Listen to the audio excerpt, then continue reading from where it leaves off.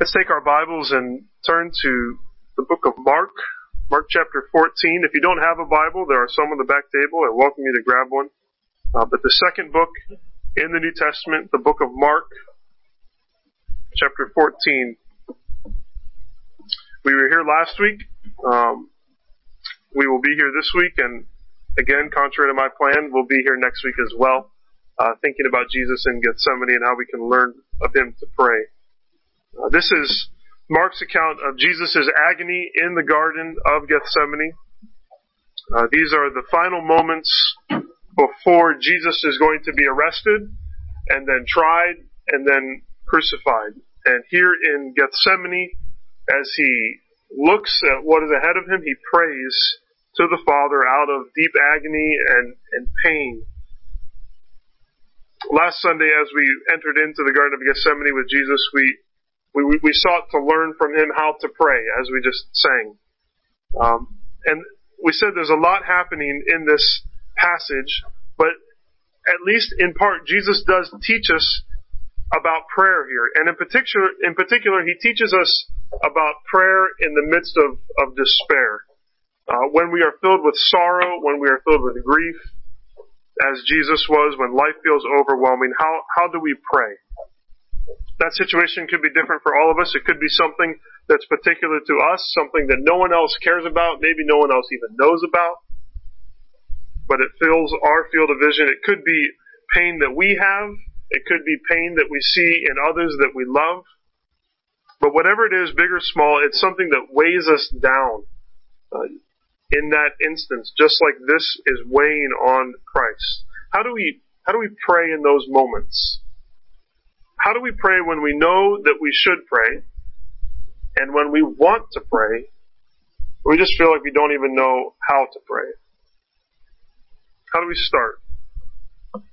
We began last week by thinking about Jesus entering into the garden and kind of talked about preparation for prayer, how to enter into this kind of prayer, more than about the words that we say.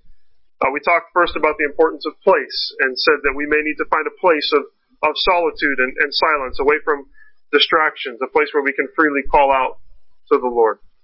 And then we talked about the ache for partners in prayer and the way that Jesus, God Himself, who seems like He could handle this, calls for help from His friends, especially the three that He was closest to, Peter and James and John. And we too, we need to seek out those that we can bare our souls to, that we would say, would you wait with me in prayer? It's wonderful to pray with others, but we're calling people to watch with us and pray. But then we saw that there's the need for solitude in prayer. There's the need to be by ourselves, to be alone with the Lord. And in the midst of that, we thought about Jesus' question that He asks Peter later on, where He says, couldn't you watch with me 1 hour? And thought about the need that prayer in the midst of pain sometimes takes time. That Jesus measures prayer not in minutes, but in hours.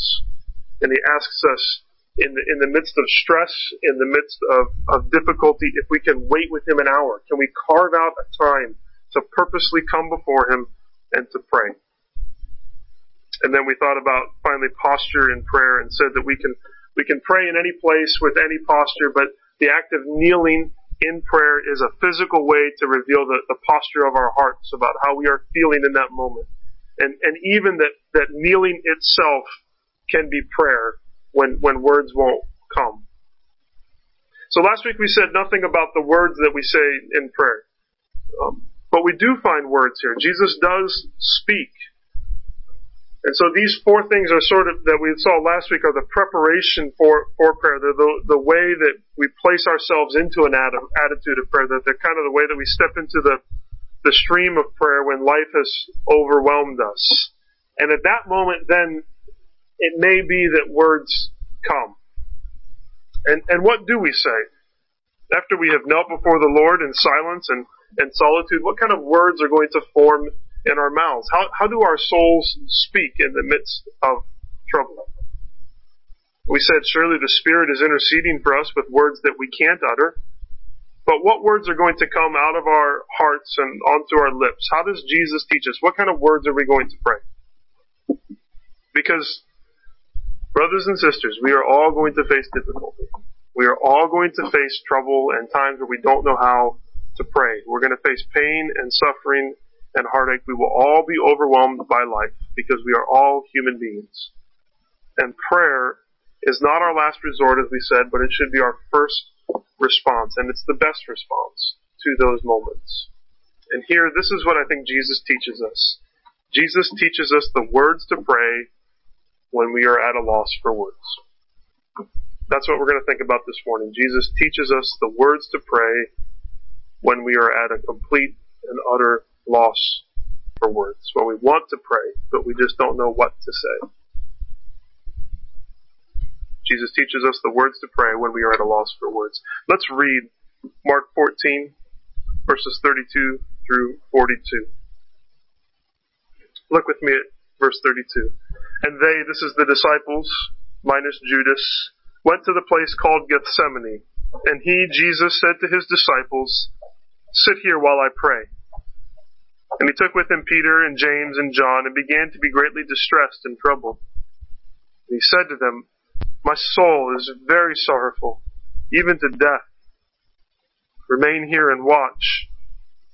And going a little farther, he fell on the ground and prayed that if it were possible, the hour might pass from him. He said, "Abba, Father, all things are possible for you. Remove this cup from me. Yet not what I will, but what you will."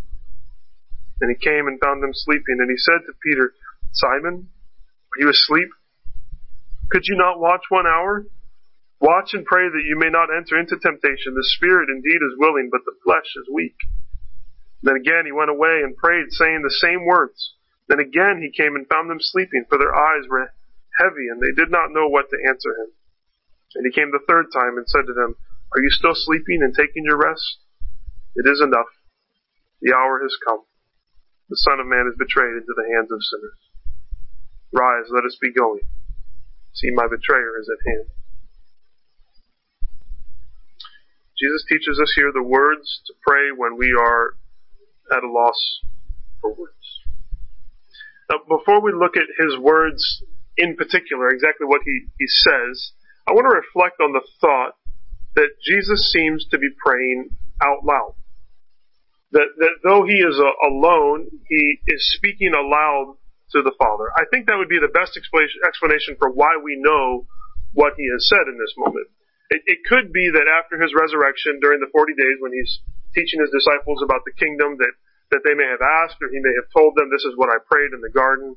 But it's not a stretch, I don't think, to think that Peter and James and John knew what Jesus prayed that night because they heard him before they fell asleep. That Jesus didn't pray in silence simply because he was alone. Remember that Mark is writing probably on the testimony of Peter. And Peter may have heard these words, and if he did hear these words, how they would have stuck in his mind on that night. I think we get another clue from Hebrews 5:7. It seems to be a reference to this prayer. This is what Hebrews 5:7 says. It says, "In the days of his flesh, Jesus offered up prayers and supplications with loud cries and tears to him who was able to save him from death. And he was heard because of his reverence." He offered loud cries and tears to him who was able to save him from death. That sounds like the garden, doesn't it? And so apparently he not only prayed out loud, but he prayed loudly. We're told in Luke that the disciples fell asleep, and not just because they were tired. It says they fell asleep because of sorrow. Could it be that they heard the cries of Jesus, and they themselves were overcome with grief? They themselves were overcome with tears. They didn't know how to handle this. They fell asleep. I don't know if you've been there. I've been there, where you just don't know how to respond and you just fall asleep. I mention all this because there's something profound, I think, about not simply allowing the words of our prayers to form in our hearts, but to let them form on our lips as well. There's something deep about that. I think that's why we're called in Scripture to confess our sins to one another. Because there's something about speaking our failures out loud to others that lets the ugliness and the pain of sin become real to us. There are things that we know in our hearts that we can hold them there, and as long as we're silent, they stay right there, and they're real close to us. But when we have to speak those thoughts or those feelings out loud, they bring emotions out of us that we may have not even known were there until the words form on our lips. So I think we've all been there. We think we have it all together, and then someone asks us to verbalize something. They say, what are you thinking, or what are you feeling, or tell me what just happened. And then we start to speak out loud. And as we start to talk out loud, that's when we lose it. That's when we become overwhelmed with emotion. We realize how deeply we've been hurt, or we see how angry we are, or how scared we are about something. We tell stories of our past, and in telling those stories, we find out that the wounds are still really close to us because something wells up in us. Even though it's been 10, 20, 30 years, we still feel the pain of that when we have to say it out loud. And I think that prayer is no different, and that praying out loud, forming the words, helps us to understand our own hearts in a deeper way. So I can feel the weight of parenthood. But if I call out to God for help and I admit my feelings of failure, if I talk about my anger to God, I understand that even more deeply how much I need help. You can know that a loved one is on the verge of death, but then when you say it out loud to God in prayer, it awakens something different in our hearts. We can feel angry about what God is doing, about the path that we're on, about how He is leading. And then when we form that anger into actual words on our lips, we start to understand something deeper about our hearts. Now, are we required to pray out loud? No, that's the wonder of prayer. That's the beauty of prayer. We don't have to pray out loud, just like you don't have to be alone to pray. And you don't have to kneel to pray.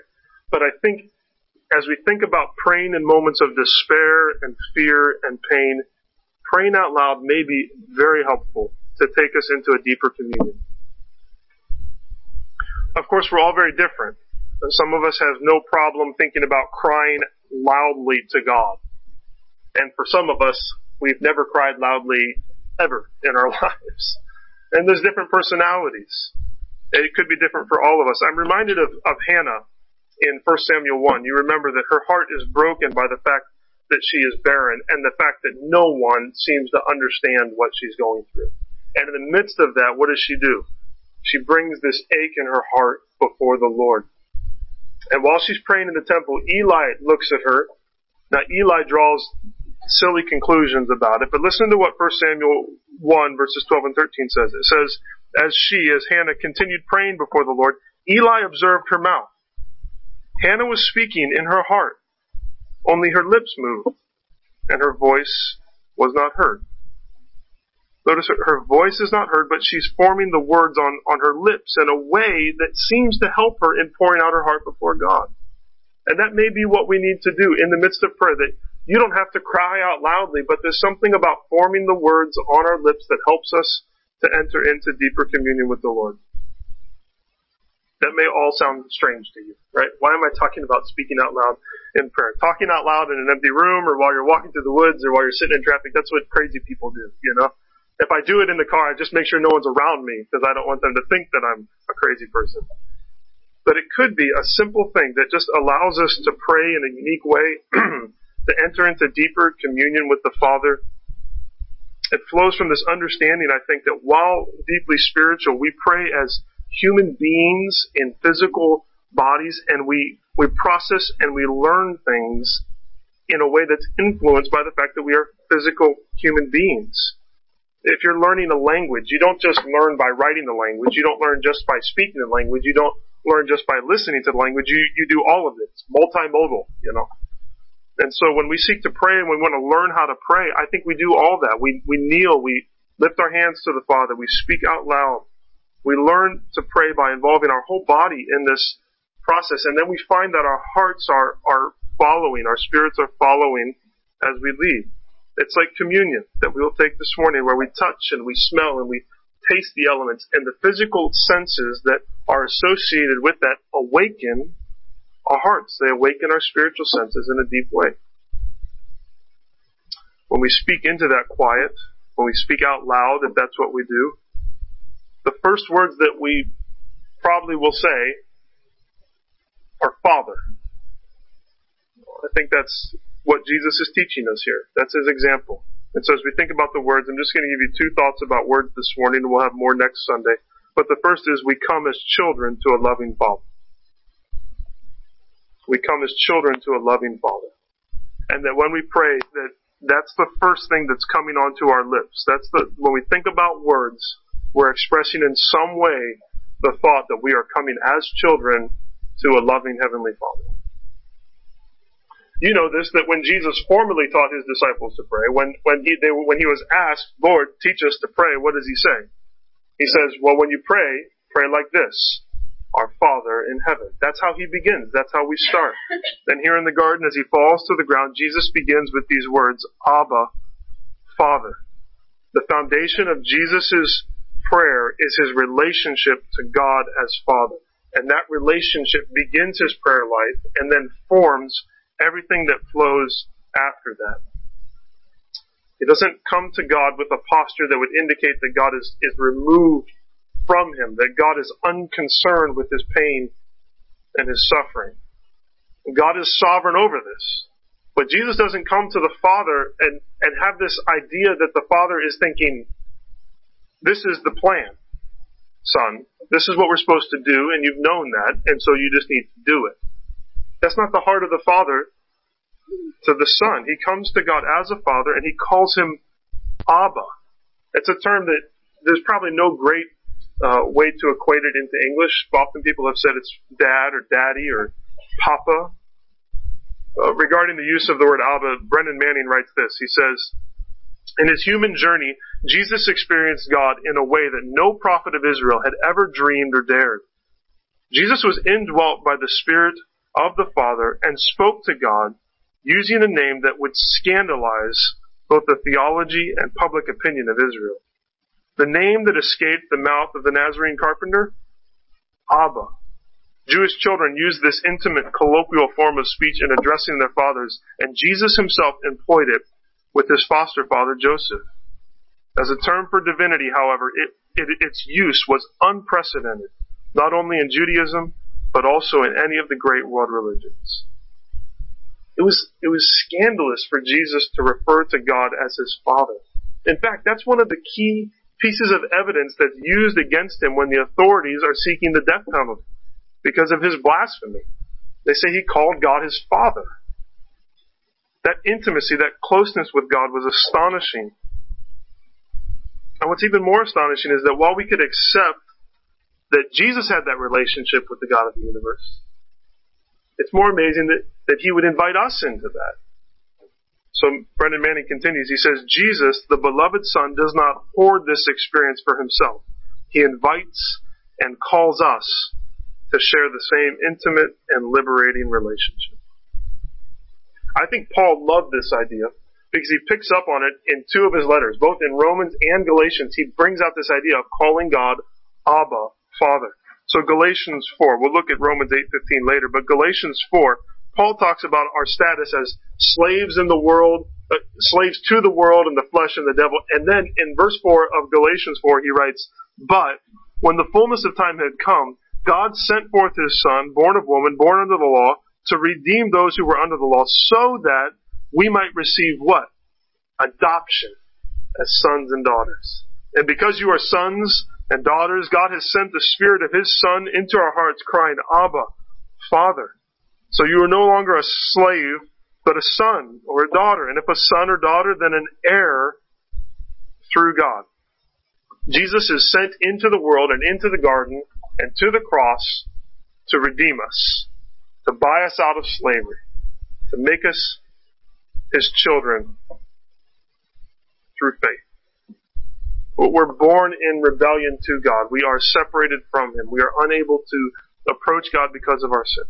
But Jesus, in his submission to the will of the Father here and on the cross, he becomes our mediator. And as we come to him in repentance and faith, we are not just forgiven of our sins. We're not just freed from the power of sin. We are adopted. We become children of God. We become sons and daughters of God.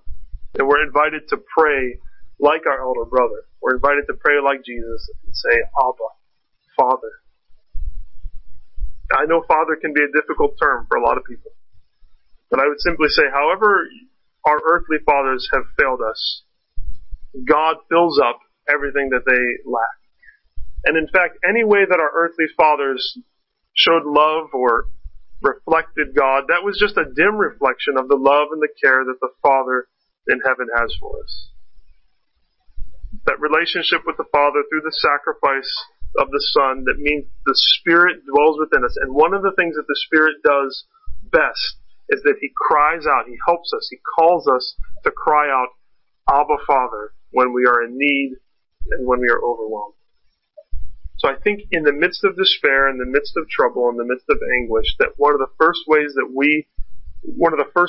we will form is the word Father. And that shapes so much that what we say, because it's built on relationship. And it's built on a Father who loves and cares and longs to hear from us. Closely tied to that is the second thought, which is that we express our emotions honestly. So we come as children to a loving Father, and then the words that we form next are that we express our emotions honestly. There's a lot of passion and pathos going on in this passage, to hear all that is going on in Jesus' heart. We said last week that Jesus bore His soul, as it were, to Peter and to James and to John in a way that He didn't with the other disciples. When they were separated from the larger group, He leaves the 8 and brings the 3 with Him. It's at that point that Jesus sort of lowers His guard and reveals what's going on in His heart. And they get a glimpse of His anguish. Interesting, I was listening to a sermon and they pointed out how Peter, James, and John are separated out on a couple different occasions. Do you remember the other one? It's the Transfiguration. In the Transfiguration, they get a glimpse of the glory of God, of the deity of God, of Jesus. And here, they get this glimpse of the humanity of Jesus in a unique way. So here, Jesus bears His soul to His friends, but He bears His soul to the Father in a way that He did not and could not with anyone else. I don't know about you, but I am usually fully aware of the eyes and the ears of other people. And so I sort of temper and shield my emotions and the expressions of them based on the people that are around me. Some of that's wisdom. Some of that is what's socially acceptable. Some of it is fear and insecurity and pride. Some of it's fear of being truly known, of being judged, of being misunderstood. Children learn this slowly. When am I supposed to show my emotions and when am I not? So a 2-year-old throws a tantrum in the grocery store because the fact that other people around has no bearing on what they're going to do. We love having kids in the service. The kids ages 4 and under go to the nursery because in some ways they haven't learned that yet. In the midst of service, they will talk loudly and they will say what they're thinking because they're kids. And they're learning those things. Now, a 2-year-old will throw a tantrum in the grocery store. A 12-year-old will throw a tantrum in the car afterwards, right? That's how we all learn. That's what we all do. That's the negative side of the picture, I think. But the positive thing is that a child feels that they cannot express their emotions freely in public. But yet home is a safe place. Home is a place where you can talk about fears and difficulties and frustrations, and you can talk about them with loud cries and tears. My hope, too, is that the church would be a place like that. That the church would be a place where we can talk about what's going on in deep ways with loud cries and tears and wear our emotions on our sleeves. And the home in the church isn't that just because it's a place that's away from strangers, but because it's a place that's filled with people who love and understand us, who care for us deeply, who are willing to show us grace and who invite us to bare our souls. They want us to show how we are feeling and to say what we're scared of and what we're upset about. But even more intimate than a church could ever be or your home could ever be is this garden of prayer with the Heavenly Father. Jesus shows us that we are invited to approach the Father and to bear our emotions and our souls completely. Jesus in this moment is not concerned with how anyone else views Him, what anyone else thinks about the words that He's saying. He speaks to the Father with the full knowledge that the Father loves him, that the Father accepts him, that the Father understands what he is going through. Now, this is not original to Jesus. Jesus perfects it as he does everything. But the Psalms capture this spirit. You might think about even Habakkuk, where he cries out to God and says, God, what in the world are you doing? I do not understand this. And God's word through the Psalms and other places gives us words to say when our hearts are full. We might I've turned many times to Psalm 51 when I'm overcome with guilt for my sin, and I don't know how to express it. But the psalmist has given me words to help me understand. We might go to Psalm 73. There's a man who's overcome by the evil in the world, and he's pretty ticked off about it, and he's angry about it, and he expresses that to God. Or you could go to Psalm 102. You know what the title of Psalm 102 is? Here's the title of Psalm 102. A prayer of one afflicted when he is faint and pours out his complaint before the Lord. When you feel that, you go to Psalm 102 and I say, this is how I feel, God. Give me some words to say. And those words help us express our hearts and to form our own complaint. You know, there are times in prayer, Ryan, I find myself explaining myself to God. So I will say something or think something in prayer, and I know that could be misunderstood in a normal conversation, and so I try to find a better way to say it. I think part of that is processing my own heart and my own emotions, and there's things that I might say that are sinful and wrong, then I need to say, well, that's not really right, God, let me tweak that. But there's also a sense in which the words that we use, especially in these moments where we're overwhelmed, they will always be inadequate. But the knowledge of the Father, the love of the Father is complete. So we can come to God and we can express ourselves in raw and unedited terms. You don't need to be polished. You know, sometimes when we sit around the tables here at night, we feel like, I gotta make sure that I use the right words when I pray, because there's right words to use and there's wrong words to use. But there's moments when we can be before the Father and we just say what we're feeling. And we sometimes don't even know how to say it, but we say it the best that we can, and we trust and know that the Father hears us and understands. I think, like I said, there's this close tie between coming to God as Father and expressing our emotions honestly. And I say that because Romans 8:15 says this. It says, you did not receive the spirit of slavery to fall back into fear, but you have received the spirit of adoption as sons, by whom we cry, Abba, Father. We often think of that cry, Abba, Father, as a term of endearment. But when Paul is talking about believers crying out in Romans 8, it's a word that refers to a loud cry of someone in need. And you can look at the context there and check me out here. But both in Galatians and here in Romans, I don't think it's far-fetched to see that Paul has the garden in the back of his mind. That's where Jesus says, Abba, Father. And because of that, this is what Sinclair Ferguson says. He says, Paul therefore seems to have in mind a loud cry that issues from a situation of great need. That's what we're talking about, right? Abba, Father is not a restful whisper of contentment and security.